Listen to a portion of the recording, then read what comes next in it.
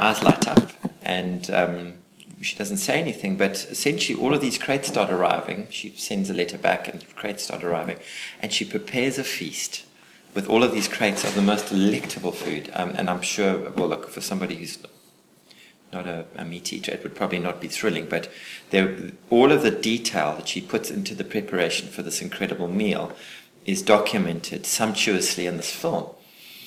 And then you don't know why she's creating this feast. All that you know is that she's invited a lot of people who've ignored her and treated really badly to this feast. And eventually they come very suspiciously. And in fact, when they look at the way she's prepared, things like quail, they think they've never eaten food this glorious in their lives before, so they have no idea, and they think it's evil. Wow. So their way of understanding, I mean, huge amounts of effort. Is this not chocolate? No, this is Babette's feast. It's that same scene. Oh, is it? Right, indeed. You're probably right. And I'm sure that there was a theme, that almost an archetype that went through it. Anyway, she prepares this meal, and they are so suspicious, and some of them are not even eating it properly, and they think it's the devil's food and all kinds of things. And then slowly as they go through, and there's like several courses that she's created, and you realize, I mean, as a viewer looking, this woman she's no slouch. She's extraordinary as a chef. You look at the way she prepares the food, you suddenly realize she's no servant. She's something extraordinary. Spectacular. And then as this humble group of people start eating their way through, and they start tasting a bit more, and it's like they're astonished. It's like, you know, the one tries something eventually, and another one kind of offers it. And it slowly starts going around. And after a while, their eyes start to shine, and she's got this amazing wine, and they sip the wine, and they're drinking the wine, and they start to laugh. And you don't hear laughter throughout the whole movie until this scene. And at the end, they walk out arm in arm, a whole group, and they walk out just under the stars, and they're singing a song together. And there's something extraordinary that we're aware of that's happened. We just don't know quite what it is. And then you realize right at the end that this person is not a humble person at all. They were one of the owners of one of the top Parisian restaurants. But her gratitude for just being put up and not being thrown out or left or ignored or left is so profound that this is the only way that she can show them love and thanks. For nothing. They've treated her shittily. And yet, such is this thing, but it's the energy that transforms. And you're left just with this. You don't know what happens the next day. They've forgotten it or whatever. But that brief moment is one of this Grail cup.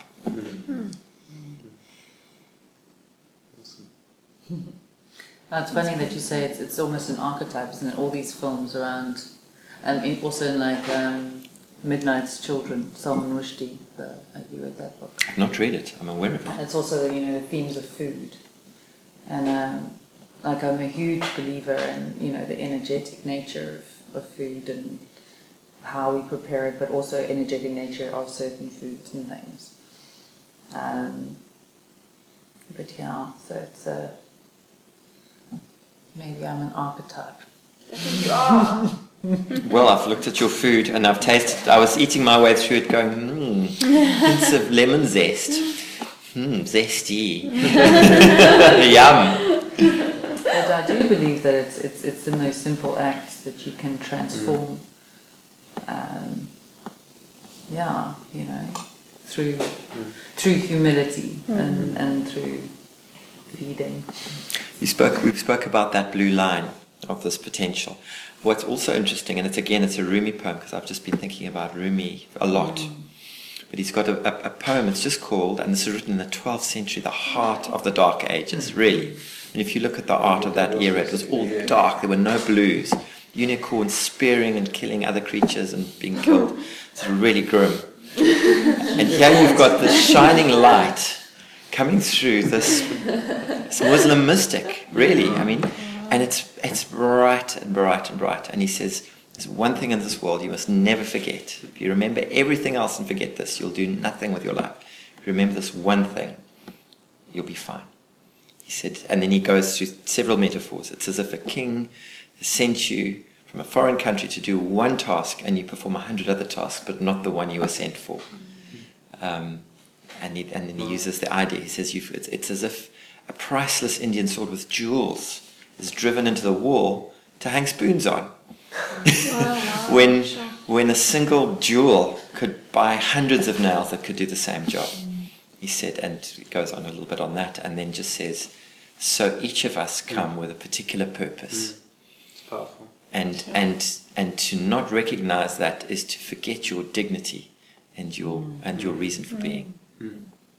And what's interesting is we've all got something. It's amazing. I bring something and then I go completely blank in another area, which is then carried by you, or someone or yourself or you. And that's where the community bit comes in. And when you realize that, you only need, I don't know, between, I guess, 7 and 10 people, and you've got this formidable combination. I was, like a mate of mine reached out to me this morning, struggling with something, and I just think all of the vices which we can get caught in are potential solutions to problems. Something that we got from Peter Rollins. When someone is an alcoholic, the alcoholism is not a problem; it's a solution. It started as a solution. So what is the real problem to which the alcohol is the solution? And so in that context, it's almost like the ultimate problem to which all these vices are the solution is purposelessness. Is that sense of, I'm bored, I actually don't, I'm not interested, I'm not excited, I'm listless. Being disconnected. Yes, exactly. And it's something, there's this incredible vitality and energy and passion that comes from the knowledge of your purpose lived out. That deep connection that then sort of makes all those lesser things which can be exciting just sort of pale, really. And this is where, we've lost it so much in society. There's initiation and the guru and the teacher, and without that, you do have this disconnectedness. Instead of being led, and you get more and more lost in those external, places that we search for meaning or for numbing or for, looking without rather than within.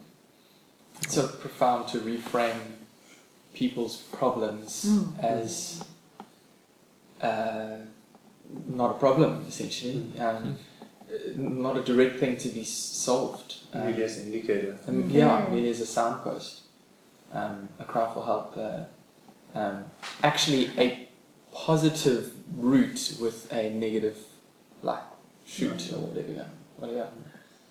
And you even take things like altered states, which is, let's say, alcohol or even drugs. You actually look at whether the domain of it, it's the divine. Domain of the altered state. People who come back from acid trips and this kind of thing suddenly realize that they're one with things. The absolute arbitrariness of boundaries. They can, and so they go into this domain, but they go in without the mentors. So the people who go into altered states, and I mean that's an archetype, shamanic archetype, the witch doctor. It's there in the Bushman. Extraordinary wisdom. Even going back to the people who were hunted down as witches and killed, the ability to go into altered state, and it's very, if it's properly done, it's done with a what's the right word? A mentor, a guide who has got the understanding that when you go in there for either the wisdom of the community, you go in there into the altered state, but like Moses on top of the hilltop. You go there for the purpose of the people that you're serving, either to heal or to get the wisdom. And if it's done in that place, and if it's done with the guidance, because I understand that when you go into the altered states, and there are certain frequencies, and this is archetypal, we can all go into the altered state, 120 beats a minute, preferably with some of the high end, some of the shaker type notes hit. And there are certain drugs that can do this. Ayahuasca, some of the people who do this. They go into a state, and it's interesting, it's a navigable state. They can actually, the elder, whoever it is, male or female, can say, did you see these certain things? And goes, well, how did you know that? Oh, no, I was there with you, or I've been there before, you go to the right of those things there, and you see these. And there are winged beings, griffins, but they're not frightening if you understand them not to be frightening. Crystals, interestingly, are the same in that altered state as they are in this state, which I was very curious about that. But anyway, without going into the long and short of it, is that you get a young person going in and they get drugged out and wow, this is really cool, but without the understanding that it's in service of something greater that's intended. Loses the depth somehow. But the part of them that's divine will recognize, hang on, there's something very important here. It can be used to numb out, it's true, but very often it's with great amazement. It's like, wow, I'm with you, I'm one with you. But without the rootedness of it.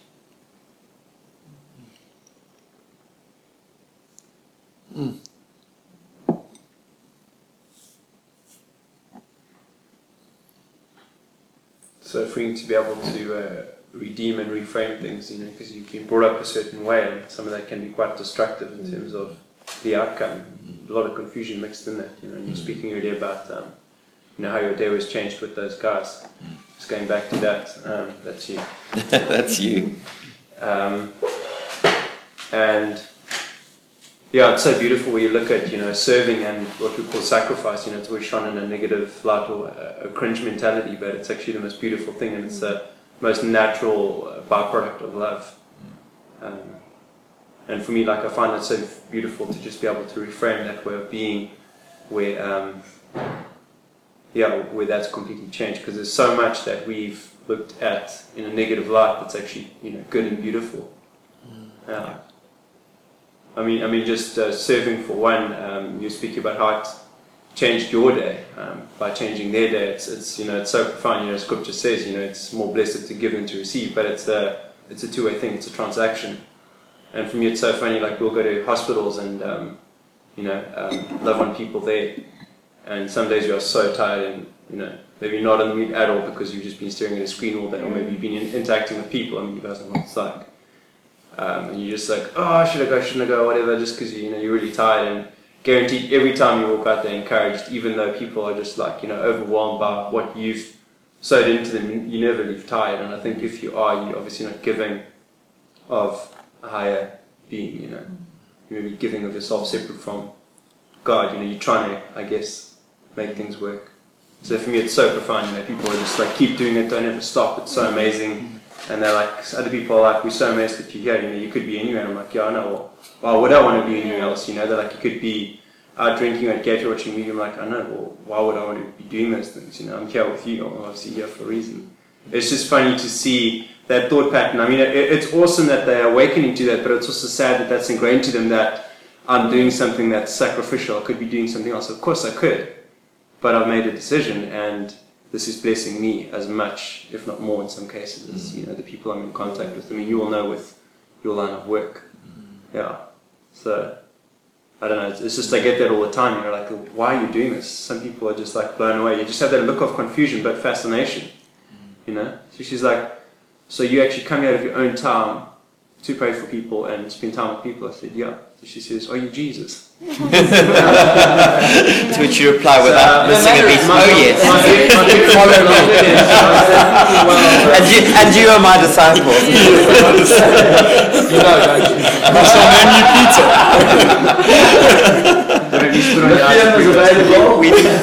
We need the passage.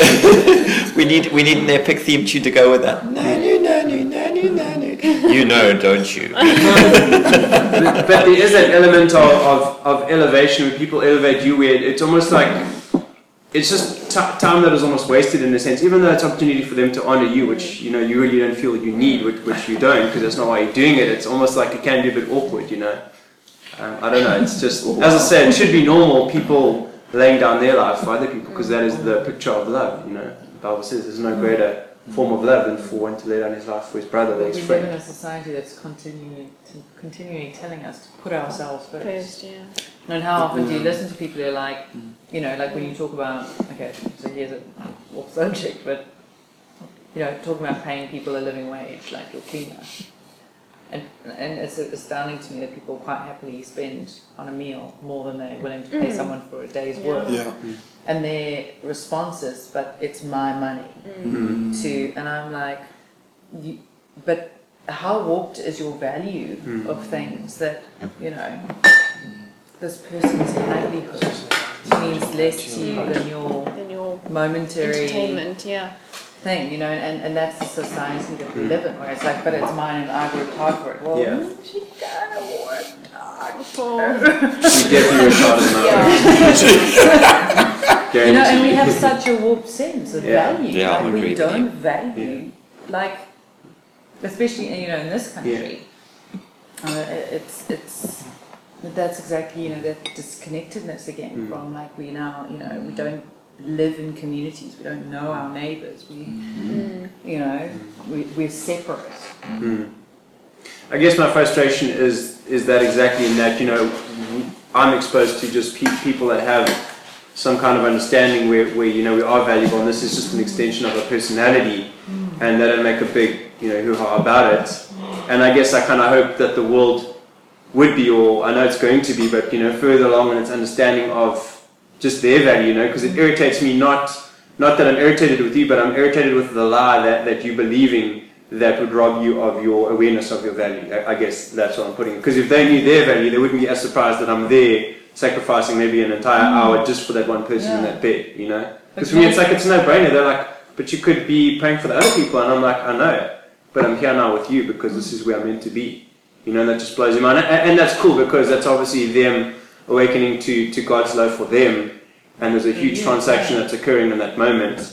And I have no problem with that, but, you know, I guess for me the only frustration is I just wish there was a quicker process, but then again I also understand that, you know, it's not necessarily done from a pulpit at an auditorium. A lot of the time what really captivates people and transforms them is where they feel that tangible presence of God on them in that moment, because, you know, you've told me what love is, but I've seen it now and I can't deny it, and I'm overwhelmed, overjoyed, and I can't go back to that old way of thinking because of what I've experienced, you know.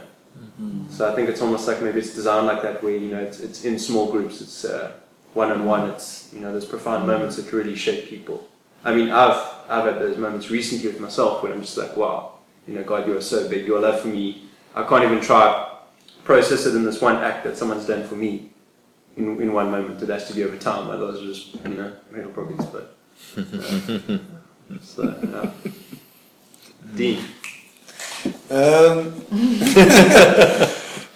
I think connectedness, inclusion, and oneness, and all this kind of thinking and speaking of which we're doing, obviously wasn't taught to us by the larger players like education and social norms and systems and things like that. But as soon as people start interacting with this kind of language and understanding, what I found for myself is that actually to serve others is actually the most selfish thing I can do, because it's so epic, because I'm serving my true self by serving others, because I actually get more joy out of like a small example. My dogs love going for their walk every afternoon, so they'll always come and call me and like wait for me and then get all excited, and their excitement brings me excitement. And then when I take them for a walk, even if I don't want to go for the walk, you know, like just them like running around doing stuff and being wild and free is just an extension of my joy.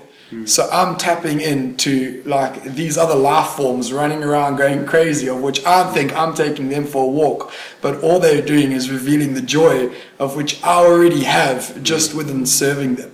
So it's now becomes, it's not the economy of scarcity, I think, is we've been taught with all these systems. So that's why selfishness is like, well, I worked for this. This is mine. This is what I've got. I've got to hold on. I've got to keep it.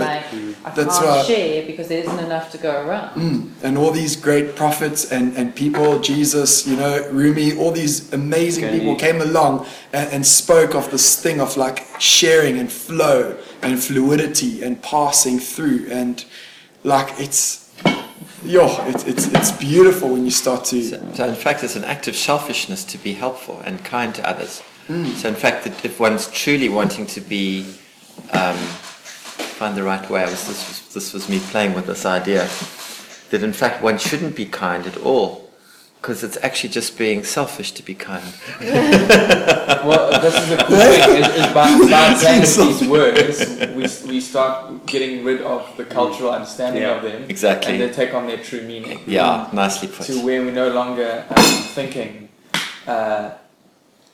in the context of right and wrong, or sin and evil, good and but truth and light and kind of There's a- unexplainable things. There's a lovely theorist called Kohlberg, I vaguely recall going back many years, but Kohlberg spoke about 7 steps into a true self form of ethics. So from a point of literally, and I remember it being a cartoon actually, starting with a child saying, or a person saying, no, I won't do this because if I do, I'll get punished. Okay, and it goes through to a phase that sounds, it's kind of, you can imagine it moving this direction, somewhere along the line where he's saying, well, I'm doing it because I know I'll get found out, and then I won't feel good about myself if that happens, because others are going to blame me and people won't like me. Then it goes to a phase that's something like, I won't do this because I wouldn't like how it felt if it happened to me. Very good. And then there comes a certain stage where I do this, and it goes into a domain of unconditionality because I'm part of humanity, or I'm part of this person. Love that. But it's almost, you can get a sense of getting stuck, and it might even be stuck in different situations. I know that there are parts of me that can still be somewhere else. But I like the idea that we can, through playing and shaking it a little bit, get to the point where it's more core. I'm doing this because I'm actually feeling fucking selfish, and that's all that I care about right now. But at least it's like an honest thing, Yes. rather than it's like Even some in kind that, of a sometimes self-deceit. Sometimes that honesty allows you to discover that's not really what you want. Yeah. And other times I know that I'll put in a boundary, and I'll do it kindly, but very clearly that there's a boundary, and I won't play. Just as thinking of another time that I've been at the same field, where I just said, Jay, it's you and me today. I'm not gonna put a line. I'm not gonna bring these people in. Can I just ask before you carry on, when you're speaking about those different sections, where was that from? Kohlberg, Kohlberg, and it's obviously I come with a psychological kind of pair of I eyes. love it. But it is useful, and Kohlberg's focus was on the development of an ethical system. Okay. And he said it's there, and it naturally, in fact, he said it will grow. It will grow in its own accord.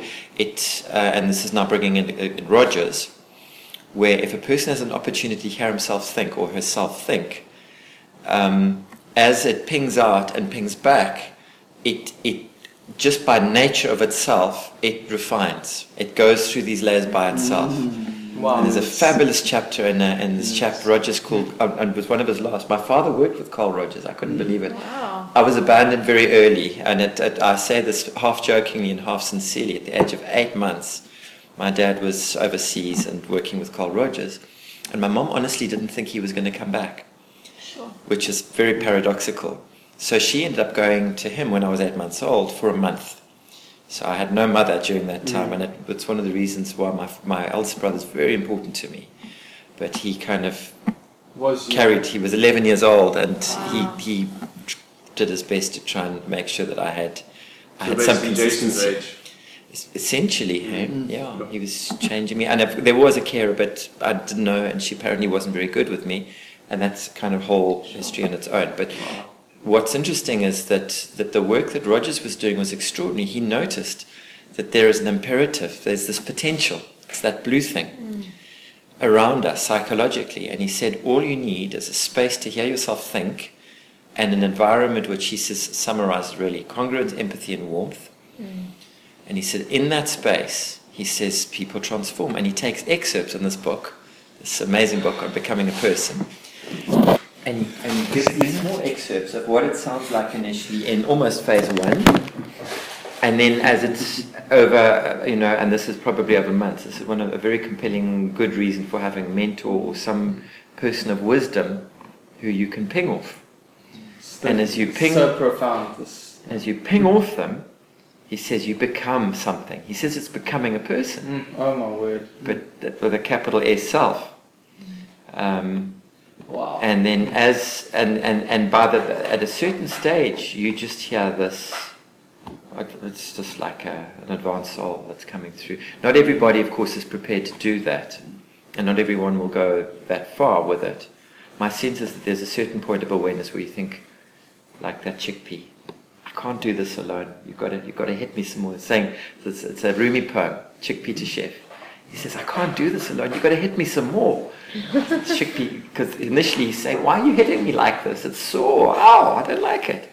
and the chef says, I'm doing it to mix you with herbs and spices and give you flavor. And he says, right at the end of this very erotic poem, middle section, hugely erotic, last part, sexuality,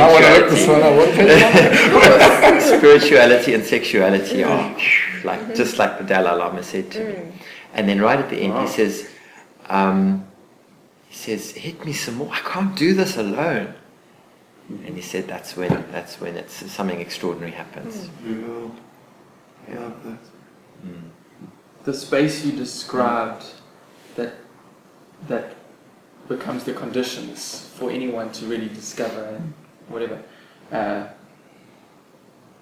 You define for me this kind of space that I want to create for people around me. Was it warmth, congruence, and empathy? Sure, that's so powerful. It's even in shu. And what I love about if you put a C and an E and a W, you've got it in the word shu. Congruence, empathy, and warmth. Shu. But put a C in it. Shu, E, empathy, W, warmth. Shu. That's like a good way to remember it. Sure.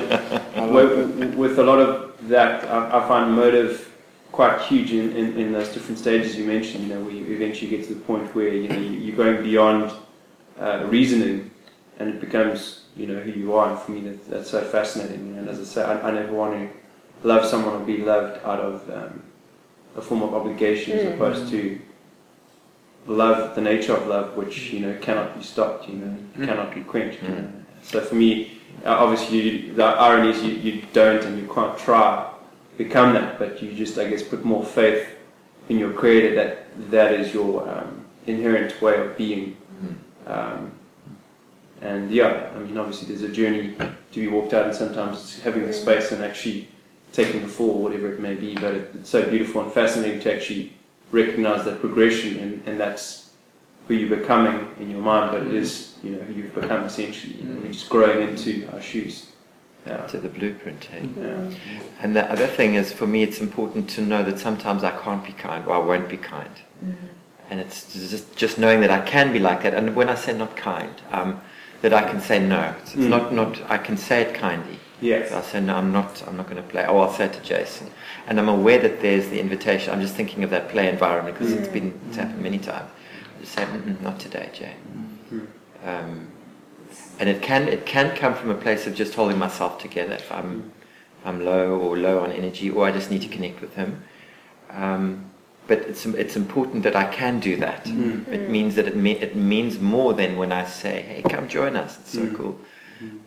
It means that it's been shaken. It's not being done out of an obligation. Because if it's true, there's always a choice. Because I'm not loving you because there's no choice. You're feeling my love for you because there is a choice that I have. Exactly, and I think that choice is key. Beautiful. And because also there's self-love. Yeah. Sometimes you have to love Full. yourself first. You've got a full cup. That's the thing, on service, or sacrifice, service.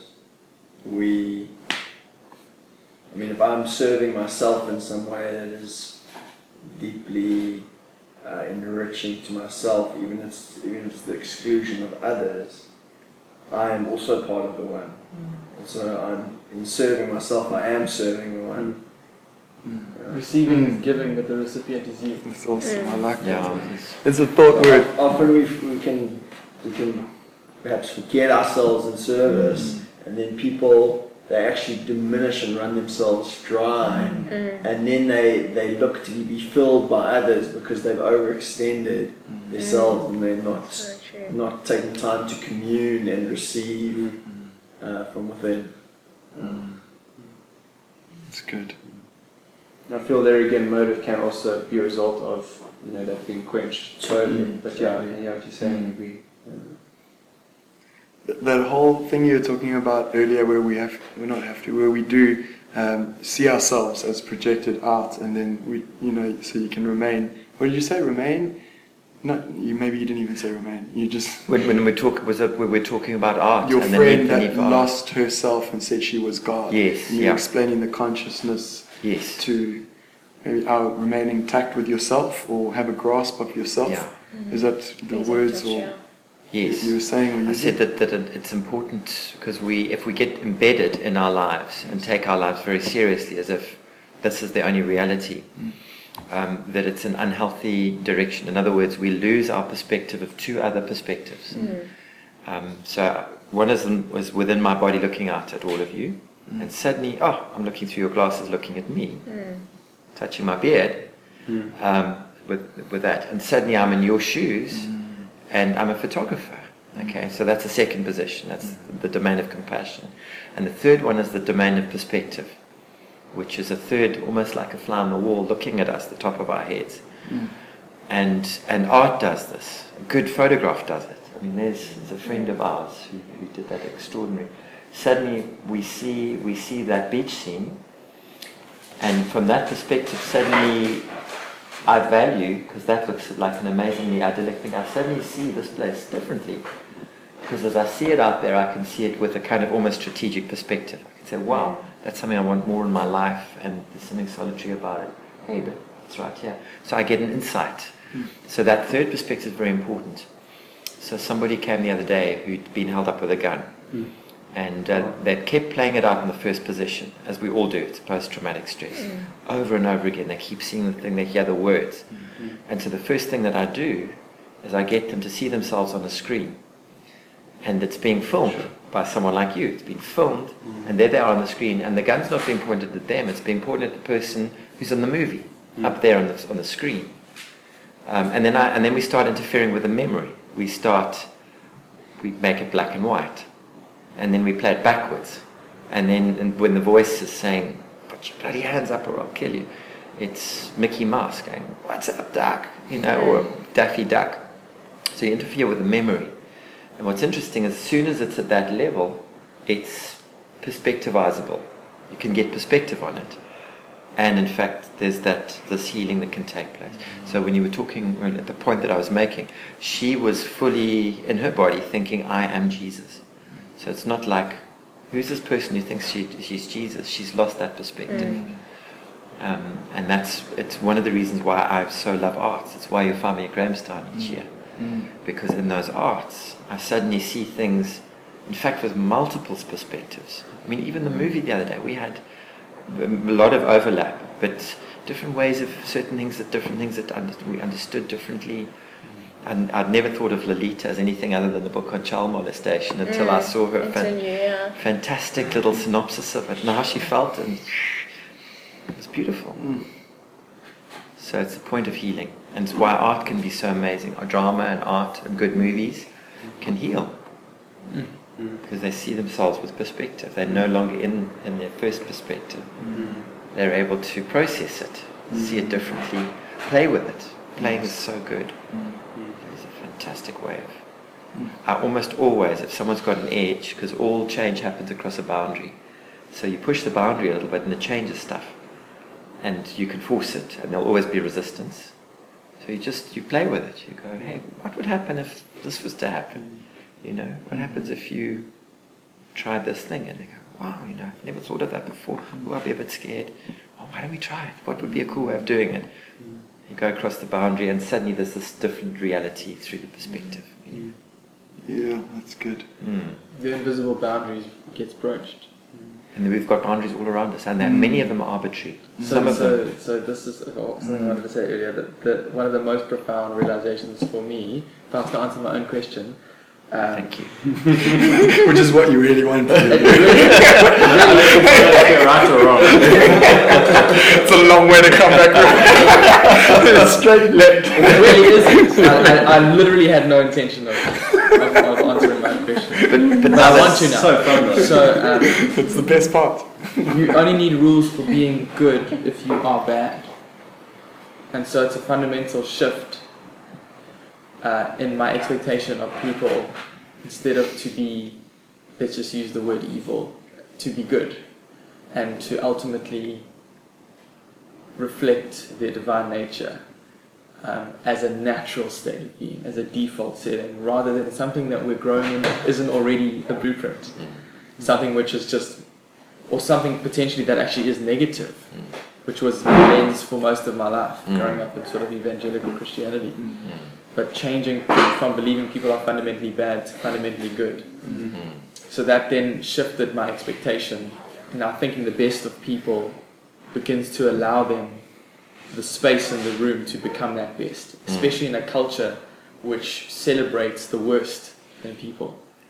And so that fundamental shift, I feel like, is the thing which I really want people to experience, as it's changed my life dramatically, personally, as I believe the best about myself and began to manifest that best. But also how I've given other people space to do the same, as I've loved my neighbor as myself. And every time I see myself putting boundaries, conditions, rules, I realize there's something negative I'm believing. And so I just look for, what is that thing? Why am I trying not to do this thing? Or why am I telling myself to do this thing? Because I don't believe that that's what I really want to do. And then I can really be honest with myself and say, well, what's the truth? And that might mean the lie gets brought to the surface, and now I can see what it is, because that's my truth at that time. Or it can mean that I realize that the lie is just wrong in light of what I know is truly true, because I didn't create myself. I didn't self-actualize. I awoke in this body with consciousness and realized there's something to discover, and then I co-create that discovery, as we were talking about. It's beautiful, beautiful conversation and a beautiful set of questions.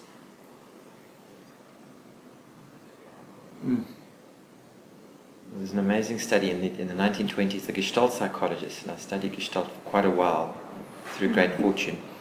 But they would use a tachistoscope, which is like a projector, to put these random images of dots, completely random dots on a wall, and they'd have these people watching, and they said, "What do you see?" And people would say, "Oh, I can see." One would say a Dalmatian, and the other would say, "I see flowers." The other would say, "I see these knives there." And then they did some inquiries, and these people, one of them was a knife maker, one of them was a florist, one had some Dalmatians. Okay, and so what they were seeing on these random images was all governed by their previous perceptual experiences. Powerful. Okay, but what's equally interesting in talking about boundaries is that once they'd seen these slides, they could then not be shown them for several months and then shown again many months later. And they'd say, "Oh, no, those are the Dalmatians." They'd immediately see what they call the figure, and they'd immediately see the same thing again. So they wouldn't look past that. And there would be a boundary around that thing, which would look like a Dalmatian for the person who handled Dalmatians. It wouldn't entertain in them that maybe there could be some flowers there, or a dagger, or a map of Africa. So they would go back to the same perception. We could call that prejudice, or otherwise conditioning. And what's interesting is, and it's the reason why congruence is so important, is that somebody truly more congruent, more conscious would go like that girl, actually, that little girl talking about Lolita. Well, you know, this actually is like a child molester, but I still feel drawn to this person because it's something tender in the love that he feels for her. And it's like looking at these things and just seeing all of these images and being able to speak to any one of them and being able to see more and more. Hey, but then there's this other thing, and maybe it could be that. Creativity. And there's something very authentic about that being done properly. And if it is, it's the strum on the guitar, it's the way that the frisbee whistles. There's a certain quality that's just very present in it. Man, this is something I really want to be able to do. I want to learn a whole lot more languages for sure, but more than that, I want to be able to know what is truth beyond the language that I use and the words that I use. To be able to constantly understand someone's perspective and speak to them in their language with the same meaning, so that I'm not held back by people's definitions and all that kind of stuff. To understand something so deeply that I could create any analogy at any time in someone's frame that gets across the meaning that I would usually use a different analogy for. And Jesus does this like so expertly, like just with all the different parables that were related to those people in their time that were so profound to them that they instantly got. The metaphors often happen in the conversation, and they're co-created. And interestingly, the cutting edges of psychology at the moment are around what they call intersubjectivity, which is co-creation of understanding. So we're having a co-creating, and it's interesting. We start dreaming together. There's a joint dream that happens here.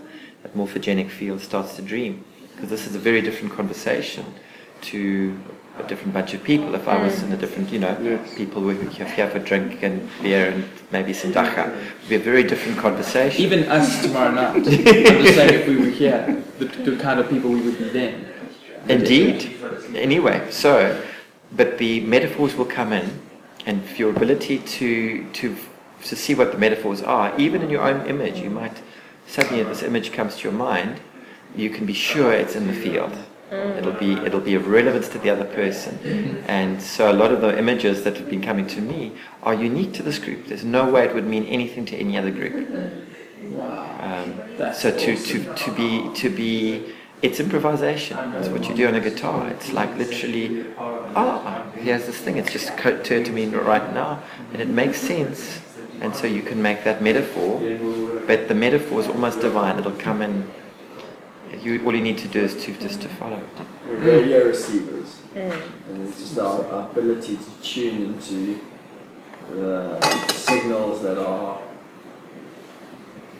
to be able to tune into the same vibration signal, to be able to connect. Yeah. Because we're not the creator of the signal. We're the receiver. So it's just the ability to be open to that reception, the ability to shift and not be stuck on a certain channel, and not be able to shift ourselves.